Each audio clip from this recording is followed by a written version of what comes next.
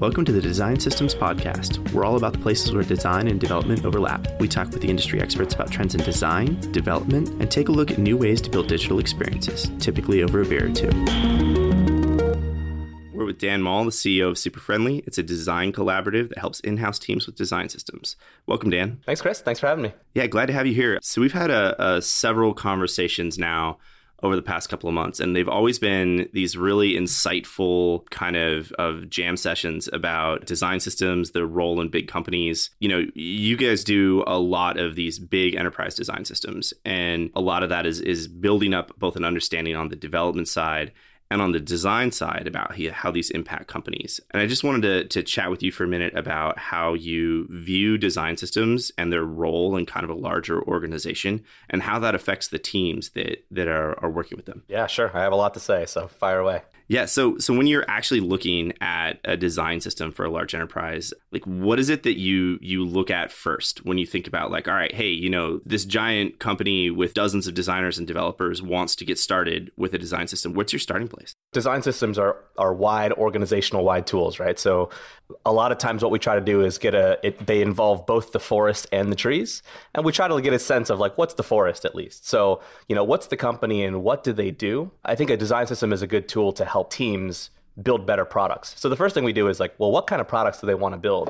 And then that gives us a lens or like a perspective into what kind of design system should they have to be able to build a certain kind of product. So when you're talking about products, what do you mean by that? So it could be any type of digital product. If you're an airline, right, some of your products might be apps or websites to help people check in or find their flight or things like that. If it's a hospitality company, it might be making reservations. If it's a restaurant, it might be about, you know, finding out hours. And so really, what is the core competency of the company? The design tool should help support that core competency. So like identifying that helps us to kind of figure out that perspective. Are these always digital, or are there sometimes things that aren't in a digital space? There are likely things that aren't in the digital space, but in terms of the design systems that we help companies with, we primarily focus on digital apps, native mobile apps like iOS and Android, or web things or kiosks, things like that. Anything really on a screen. So when you have all of these different screens and these different devices and these different products, how do you create one system that sort of manages them all? Like, what is that one ring that you forge that allows you to kind of take control over this brand and this experience across all these products? Yeah, I mean, that's a tough one because there is no one ring. You know, I think that everyone who does this work even a little bit realizes like, oh, there's a lot of things that have to come together to be able to make this a success.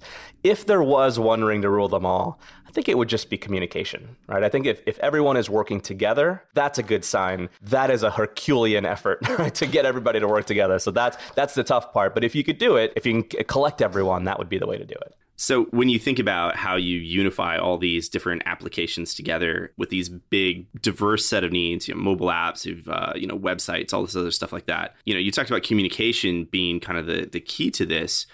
What else in terms of either the tech or the design or the tooling, like how do you see those processes change in these big organizations? So I think that they have to change because, and I know this is a thing that, you know, we've talked about a bit, Chris, and in a lot of organizations, a bunch of team members work very differently and they work in a very siloed way, right? Designers do their design things, developers do their developer things, product manager do their product manager things, and they only like lightly graze each other, right? A lot of teams that we work with, they go, oh yeah, we collaborate. But collaboration really just means the thing that I make, I hand off to them and then they use that and then they hand that to somebody else and they use that. Part of what has to change is that people have to move closer together in order to use a tool that all of them contribute to and all of them get benefit out of. People have to move their work closer together, and that's often really hard for teams to do. When you talk about moving your teams closer together, you're not necessarily meaning in physical space. You're meaning just actually making the workflow a little bit tighter, like making that iteration loop and that cycle closer together. Because when I think about moving teams closer together, lots of organizations that we work with have teams in, you know, China or India or very far away from wherever their corporate headquarters are. And so that collaboration gap really resonates with me. So when you talk about getting closer together, what do you mean by that? Yeah, so it is, you know, moving the processes closer, moving the tooling closer. But sometimes it is like, hey, can you just sit next to that person, right? Whenever that's possible, that actually is a really good tip. And, you know, sometimes we'll work with organizations where designers are on one floor and developers are on another floor, right? Same building, just different floors. And so one of the things that we'll suggest is like, even for the day, can we just try for you two to sit next to each other? And let's see what that creates. So sometimes it's like physical proximity. Sometimes it's simulating that physical proximity. So if you have one team in one city and another team in another city, which oftentimes it's complicated by time zones too. What we try to suggest, one thing that's worked really well is, how about you make a video and then you send it to that other person, and then that other person can make a video to respond to your video. So it's almost like simulating real-time collaboration. So how can you simulate sitting together? If you can't actually sit together in the same physical location, how can you simulate it? How can tools help support that? A design system is a tool to do that. Good video chat's a good tool for that. Sometimes Slack is a good tool for that. So however you can get closer together in that way, increase the frequency of communication, the better we see teams do. I love the idea of the reaction video model of collaboration. Yeah. I think that's that's great. Like, there might be a YouTube sensation there somewhere. Yeah, exactly. So when you think about getting people close together, getting people's workflows more in sync, physical proximity, that sort of thing, what changes about the work product that these teams then create? So traditionally, like you were saying, there's design on one floor. They churn out a bunch of deliverables. Those are basically pictures of digital experiences. And then there's developers on another floor that take those pictures of those digital experiences or those prototypes, and they make them into the thing that users actually then go and like click on or have eyeballs attached to or whatever. What in that work product is different when you have a design system in place? So it's hard not to talk about this without talking about Agile, right? So every company out there says that they're Agile, and I'm a big believer in Agile, the Agile methodology.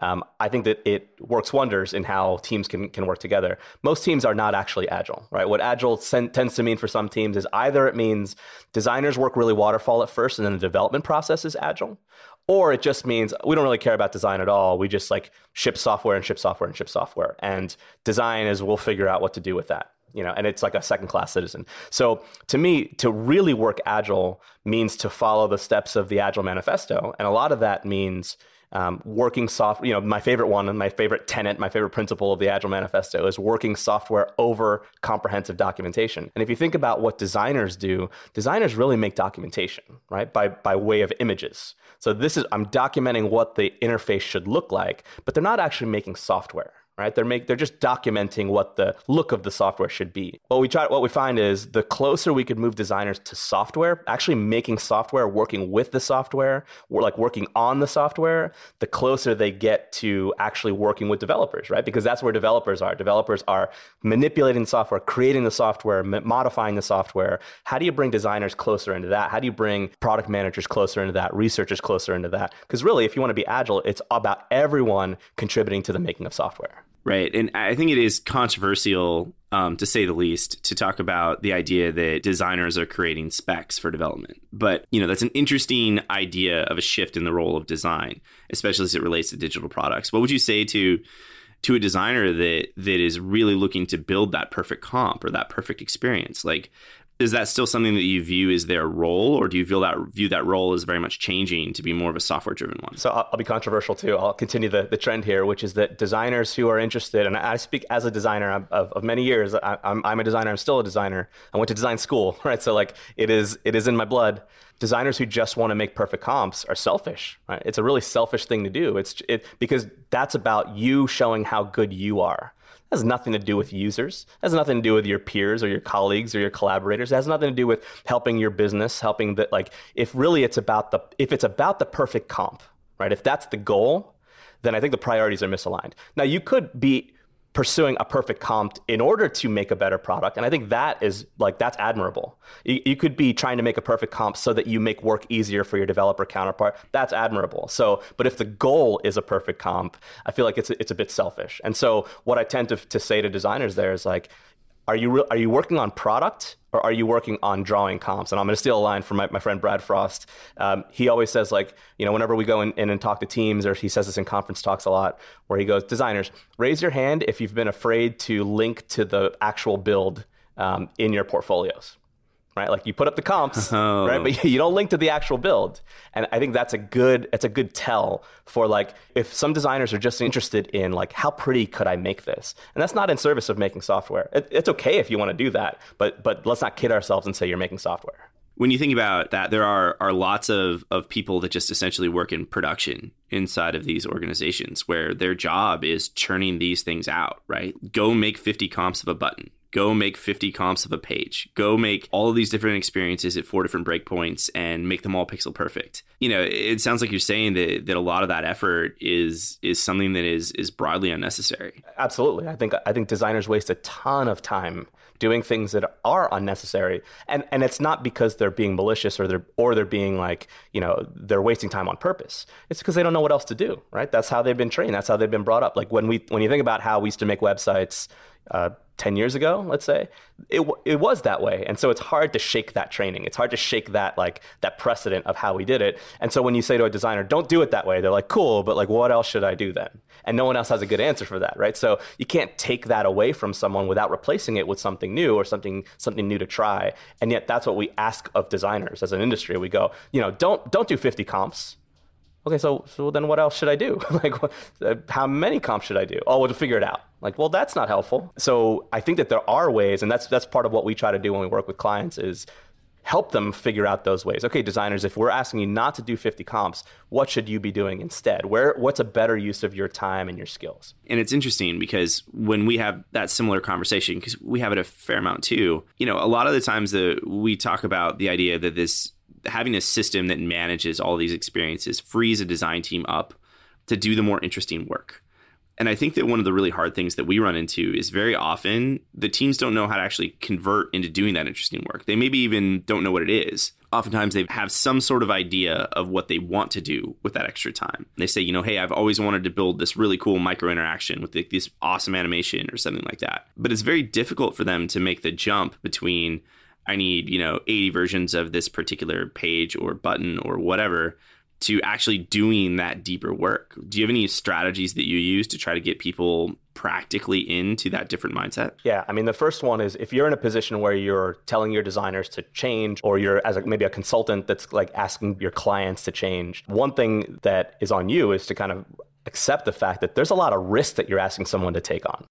I met this designer a couple of years ago with a client that we were working at. He was like, man, the last 7 years of my career have been like designing forms and tables. It's like, so you're asking me to like, all right, cool, we'll make one table, one form, it goes in the design system, and we'll use that one. That makes sense. But like, now what do I do? Did you just make my job redundant?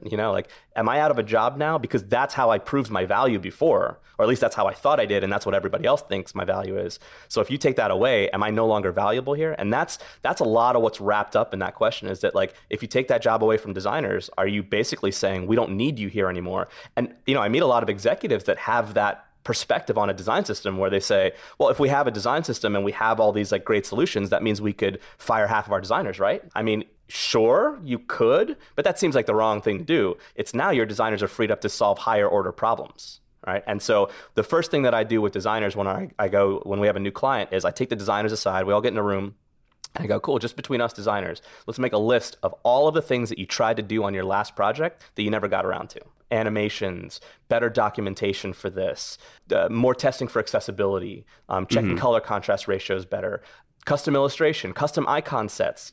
I would love to have art directed a photo shoot for this thing. But all of those things that have the same blocker, which is we just don't have time to do that. What is all the stuff you didn't get to with the idea of like now you can figure out a way to put that into the priorities for your digital product? Exactly. Let's make that list and hang it on the wall somewhere so that anytime you're like, now what do I do? You look at that list and you go, oh, I could make some custom icons. All right, cool.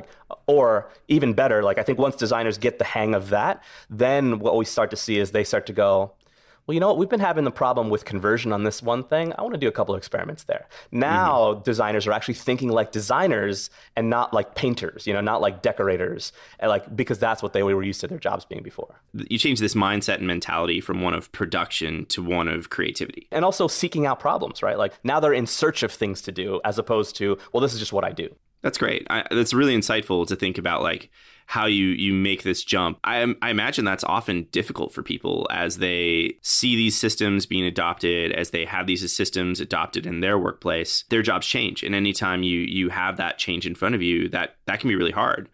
The pushback that we get all the time on this is that design systems are limiting my creativity. The tool itself, putting too many constraints in front of me. I want to, paint outside the lines, and I don't like the idea of putting design on rails. And, our pushback tends to be along the line of you need to think about this from a point of view of it being freeing. And that sort of practical sense of like, let's go write down all the stuff you didn't do last time is a good way of showing how that is freeing. Are there other things that you look at when a designer comes to you and says, hey, I'm worried about a design system because I feel like this might be too rigid for me or my process? What do you say to them? I think the conversation that we tend to have there is, well, where does creativity belong in the first place? And the answer is not in every single thing. I tell this story a lot, probably because I have the conversation a lot, but also because I'm a sneakerhead. In the 70s, Nike debuted this new sneaker called the Tailwind. It was going to be the big announcement. Like, they put a ton of marketing dollars into it, and they had like 38 or 28 new innovations in this shoe, right? Where you have airflow that does this and cushioning that does this, right? And it was like their big thing. And people, like, they sold out of this. Everyone was buying it. And as quickly as it sold out, it was being returned to stores. And the reason it was being returned was because all the innovations in it, one of the things that they didn't realize was, like, so one of the innovations was they had microfibers of aluminum in the shoe to strengthen the shoe. What they found was when people were running, the aluminum was actually slicing their feet, like the top of their feet as they were running, like cutting people as they're running because of that innovation. And so the CEO of Nike, Phil Knight, he said, like, we just tried to pack too many innovations into the shoe. Like, that was our fault. Like, we didn't realize that, like, we don't have to pack all the creativity into that one shoe. There's lots of shoes to go around, lots of creativity to go around. And designers do that all the time. They're so guilty of doing that, where it's like, I'm going to design a form, but it's going to be the most original form you've ever seen. It's like, well, that's the wrong place to put it. That form doesn't need to be the most creative form ever seen. It just needs to help people, like, pay their bill. Yeah, Evan's favorite example is we were doing this work for Estee Lauder a long time ago, and it was trying to simulate the aroma of a type of perfume in a digital experience, which is in and of itself, like on its surface, a little ridiculous. It's kind of like, a downloadable beer sample, right? And so it's great to have these ideas of these creativity and these really creative pursuits online where you're trying to, like, push the boundaries of what digital experiences are. But I agree with you. I think there is a limit there. But I mean, do you feel like there are also some legitimate concerns here, with site builders, with all these no-code design tools, with all this stuff kind of proliferating around right now? Is there a loss of that idea of I just want my tools and I just want to be able to design? Like, are there legitimate criticisms associated with that? I think so, but I think, like, part of that conversation is, where should the creativity go, right? So it's not let's eliminate it completely. It's let's be intentional about the places that it goes. So when I'm working with my teams and working with clients, a lot of what we do is we go, okay, we have these 10 products that we have to design, or even within one product, we have these 10 screens that we have to design.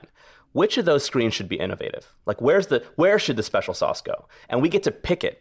It's not that there's a requirement for designers, and I think a lot of designers feel this, that there's this unspoken requirement that everything has to be very creative, otherwise you're not doing your job.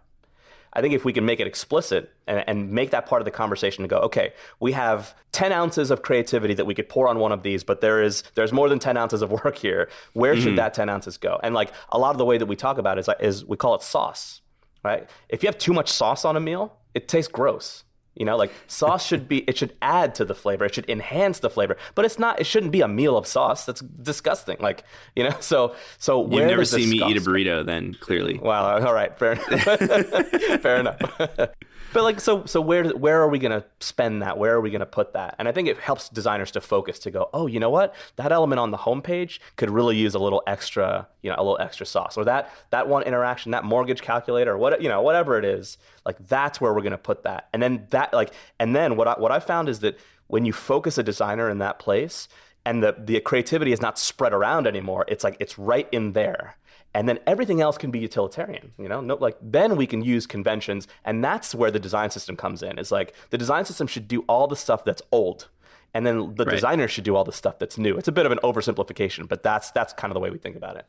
No, totally. And like those creative moments that you get, or those particular interactions, they're these really sort of special things. That's kind of what makes an organization lead with design. You think about all of the big brands that lead with design these days, like, lots of them have these kind of special moments that exist inside of their applications and their digital experiences that make people go, aha, that's cool. Yep, totally. Yeah, that's a really great take to kind of like to make this transition from organizations that are just trying to keep up to organizations that are actually doing something innovative and creative in the right way. And I think that does get back to Agile a little bit. When we talk about a lot of this synchronization of design and development work and trying to bring the work closer, our version of that oftentimes gets kind of process driven around the idea of, like, okay, so, if you guys are using Agile development cycles and say you're using Scrum or whatever, and you're doing 2-week iterations, At what point in those 2-week iterations is an injection of creative mojo important to be able to keep the process rolling, right? Like at some point as a developer, you're just building features. And I'm going to go, shift this conversation, go pick on developers for a little bit, because we've kind of been picking on designers for a few minutes now. As always, this podcast is brought to you by Basalt, a full-service digital agency. Basalt is committed to building a better web and specializes in creating design systems. Learn more at basalt.io. One of the things with development that's challenging is that like developers will build features forever. There's always another ticket, always another sprint, always another requirement that is in front of them. And a lot of that needs to be tempered or balanced with these injections of creativity. And we try to think about it as like, for every 2 or 3 cycles of development, you want like one big cycle that injects a bunch of creativity back into that process. I'd be curious to know how you guys take on that and how you guys think about that. So when you are working with the development side now, how do you make sure that it doesn't just become this samey experience that is this rote thing that is pounded out in code? Like, when do those creative moments really get to the developers? Yeah. So I think we think about it the same way, except we probably slice it a little bit differently. So rather than like of 3 cycles, 1 cycle should be a creative cycle. And then, by default, I guess that leaves the other 2 cycles to be non-creative cycles, right? Rather than doing that, it's let's take that 1 cycle of creativity, but let's slice it up and distribute it across all cycles. So it'll be a little bit smaller in each cycle, but it exists in all cycles.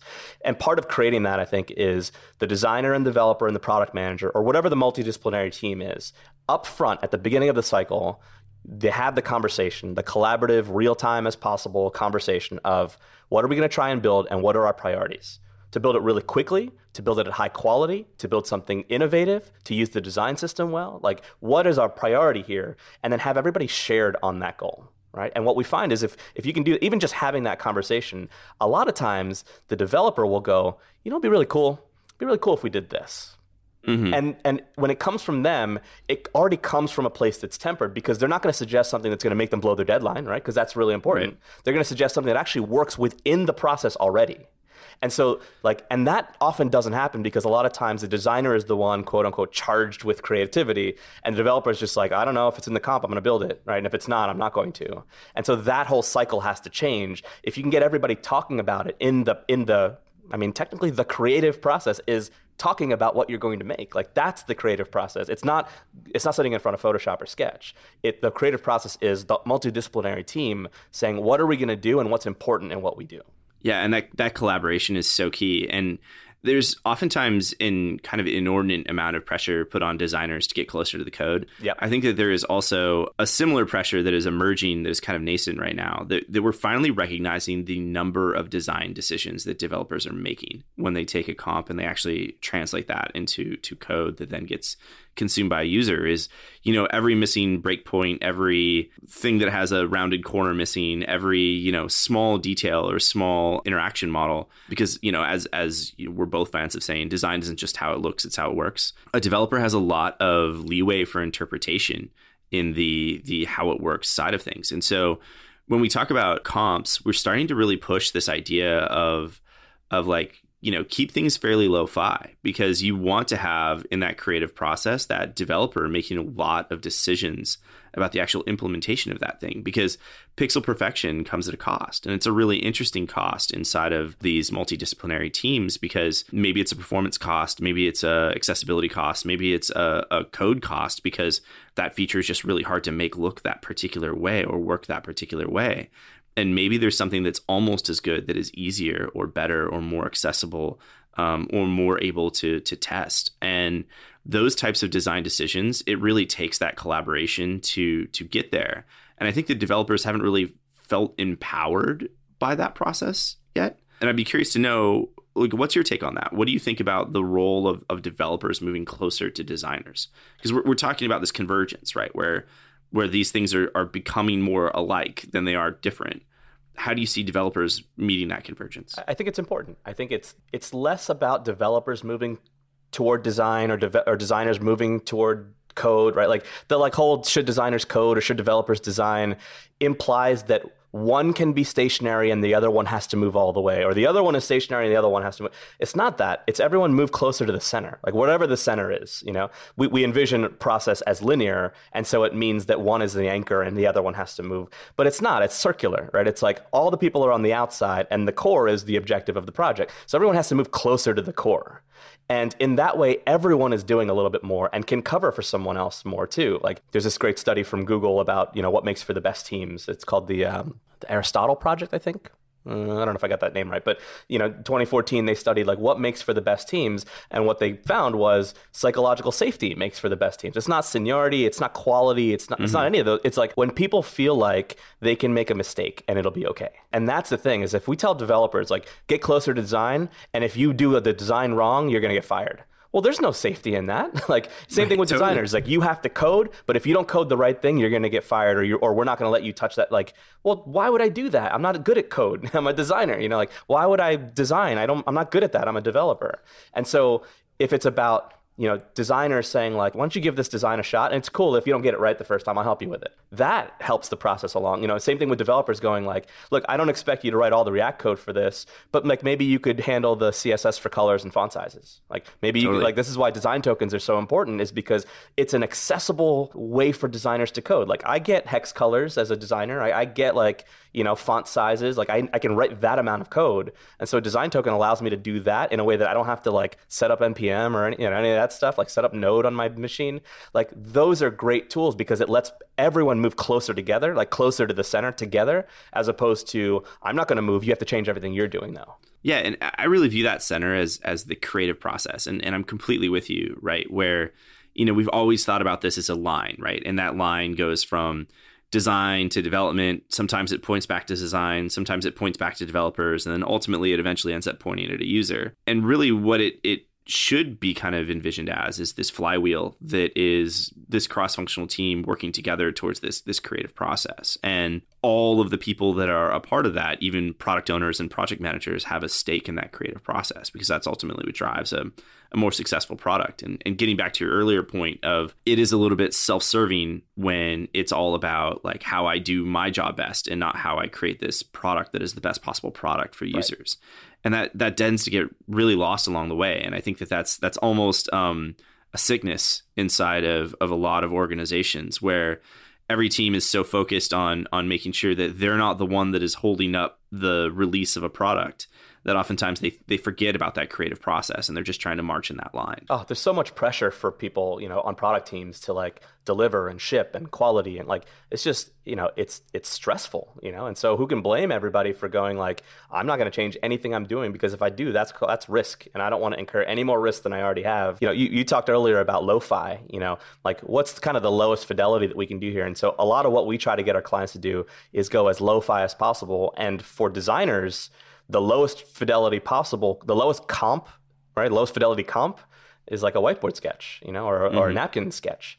And so a lot of times what we try to encourage is how does the team build a product or a feature or whatever without a comp, right? That's the lowest, and that's scary for designers, because it's like, oh man, you're telling me to do my job differently, but now you're saying I can't even comp anything. Like that's bananas. But like then what it does is like, if we can sketch together, anyone can do that, right? The developer can sketch, the designer can sketch, the project manager can sketch, like anyone can sketch. So that way it means everyone can be responsible for the design and the creative and whatever you want to call it. And then what it allows the team to do, if you can do that, is if you can agree on a vision without a comp, then it allows everybody to go, okay, what do we need in order to execute on this? Well, someone needs to write code. We need to comp, not everything, but maybe this one piece that we don't really know what it looks like. We call those spot comps.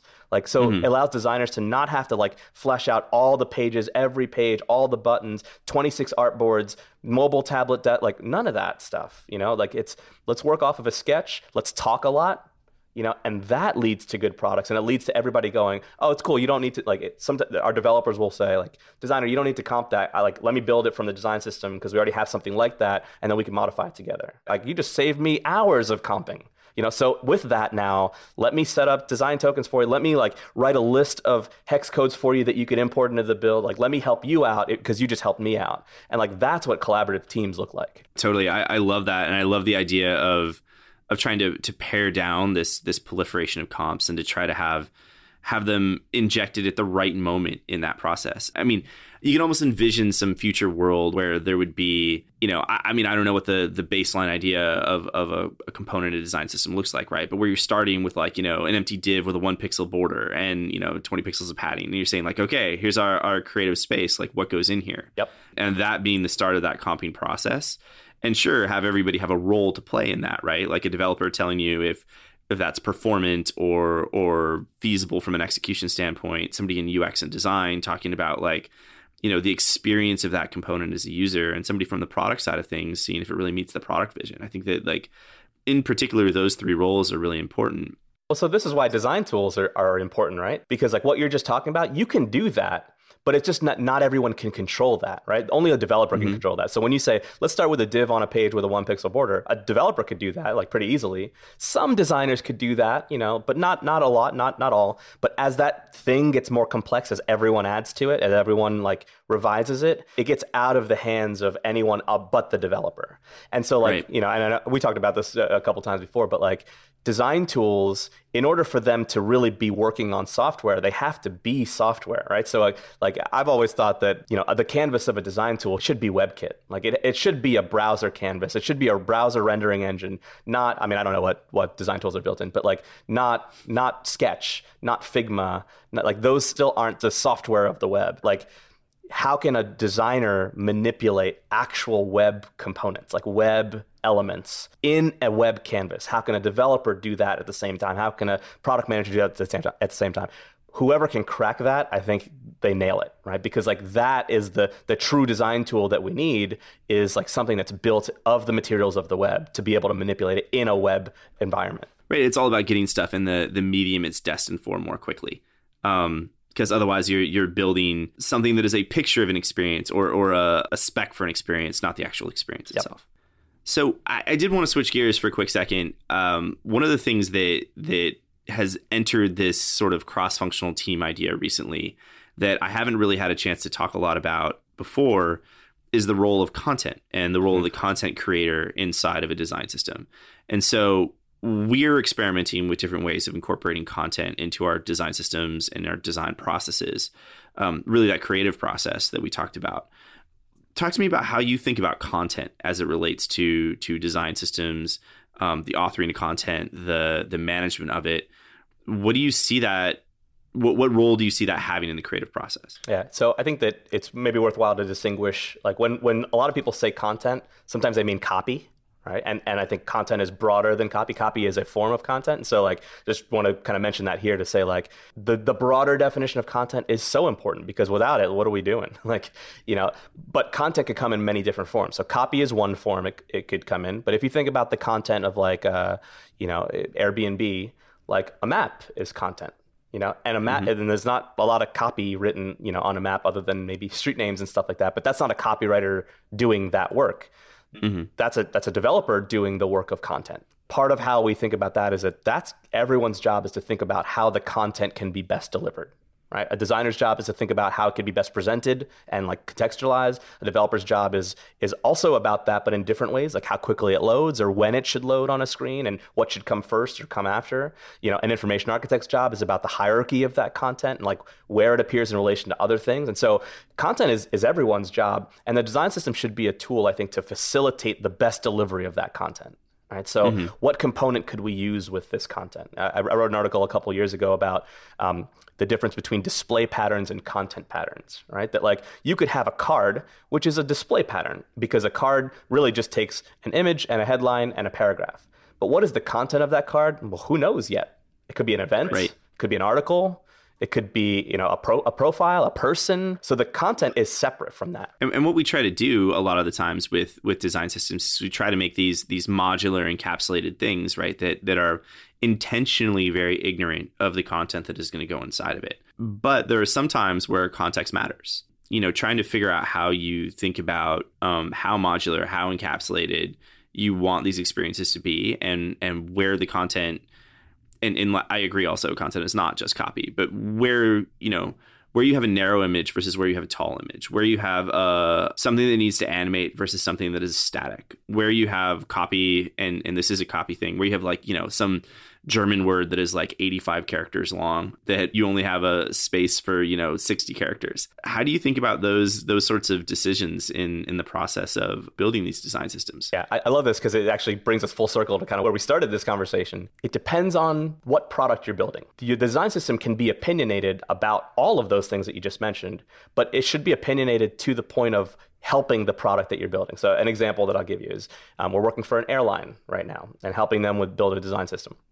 And for that airline, part of the design system, one of the design system components that we have is, search with autocomplete. And the way that we built it is modular in the design of it, and in the components, but also in terms of the content. So you could point it at any data source and say, search through this data source and do a string search, right? It's for any content in there. Sort of like a micro app of sorts. Yeah, exactly. Like which is great about the idea of like how design systems and microservices and all that stuff comes together. Like which is I think the future of this, or maybe the modern of this stuff, right? But we also have a flight search component, which is very opinionated to only doing the things that you need in flight search. So we intentionally haven't built functionality or haven't designed things to accommodate for anything that's not a flight in that search. And that is very specific to that organization that like, I'm not going to be able to take that. And if we were building a site for an apartment rental site, like I couldn't use that flight search because it's so opinionated to that. So I think that there are places where it's appropriate to build things so modular and so abstract that it accepts any kind of content. But also there are places that it should be very opinionated as to what it accepts and what it doesn't accept. And honestly, I think that's what separates some design systems from others, is that I think that like how opinionated they are to help the products that organization is building, that's what makes for a really good design system. It's not how good the forms are. It's not how good the tables are. It's not how good the typography hierarchy is or the buttons are. Like every design system will have those things. Not all of them have flight search though. Not all of them have, apartment finder. Not all of them have, like those are the things where I think a particular design system shines, and like where the high value components set in, like that starts to be where a great design system is really, really valuable for an organization. Well, that's really insightful. Dan, thank you so much for taking the time to be on here. We could go on and on. There's no shortage of topics. You got me just thinking about the hierarchy and structure patterns inside of design systems, but we'll save that conversation for another day. I just want to say I really appreciate you. Thank you so much for taking the time to do this. And I know we're recording a little early in the morning, my time, for beer. But do you have like a good tea recommendation? I'm really into tea right now. Oh man, I don't drink tea. I drink very little other than soda and water, and it used to just be soda. So I feel like I'm improving. So soda water? No, it's weird. I don't do that. It's like you're not on the LaCroix train. I have a Soda Stream that hasn't been open for 2 years. I don't really enjoy LaCroix. Like I'm a Coca-Cola guy. Gotcha. I just love a refreshing Coca-Cola. Awesome. Well, I'll make sure that your thank you gift is a case of Topo Chico then. Oh, wonderful. All right, man. Hey, I really appreciate it. Thanks a bunch. That's all for today. We'd love to hear from you with questions, ideas for new episodes, beer recommendations, or comments. You can find us on Twitter @TheDSPod. Cheers, and thanks for listening to the Design Systems Podcast.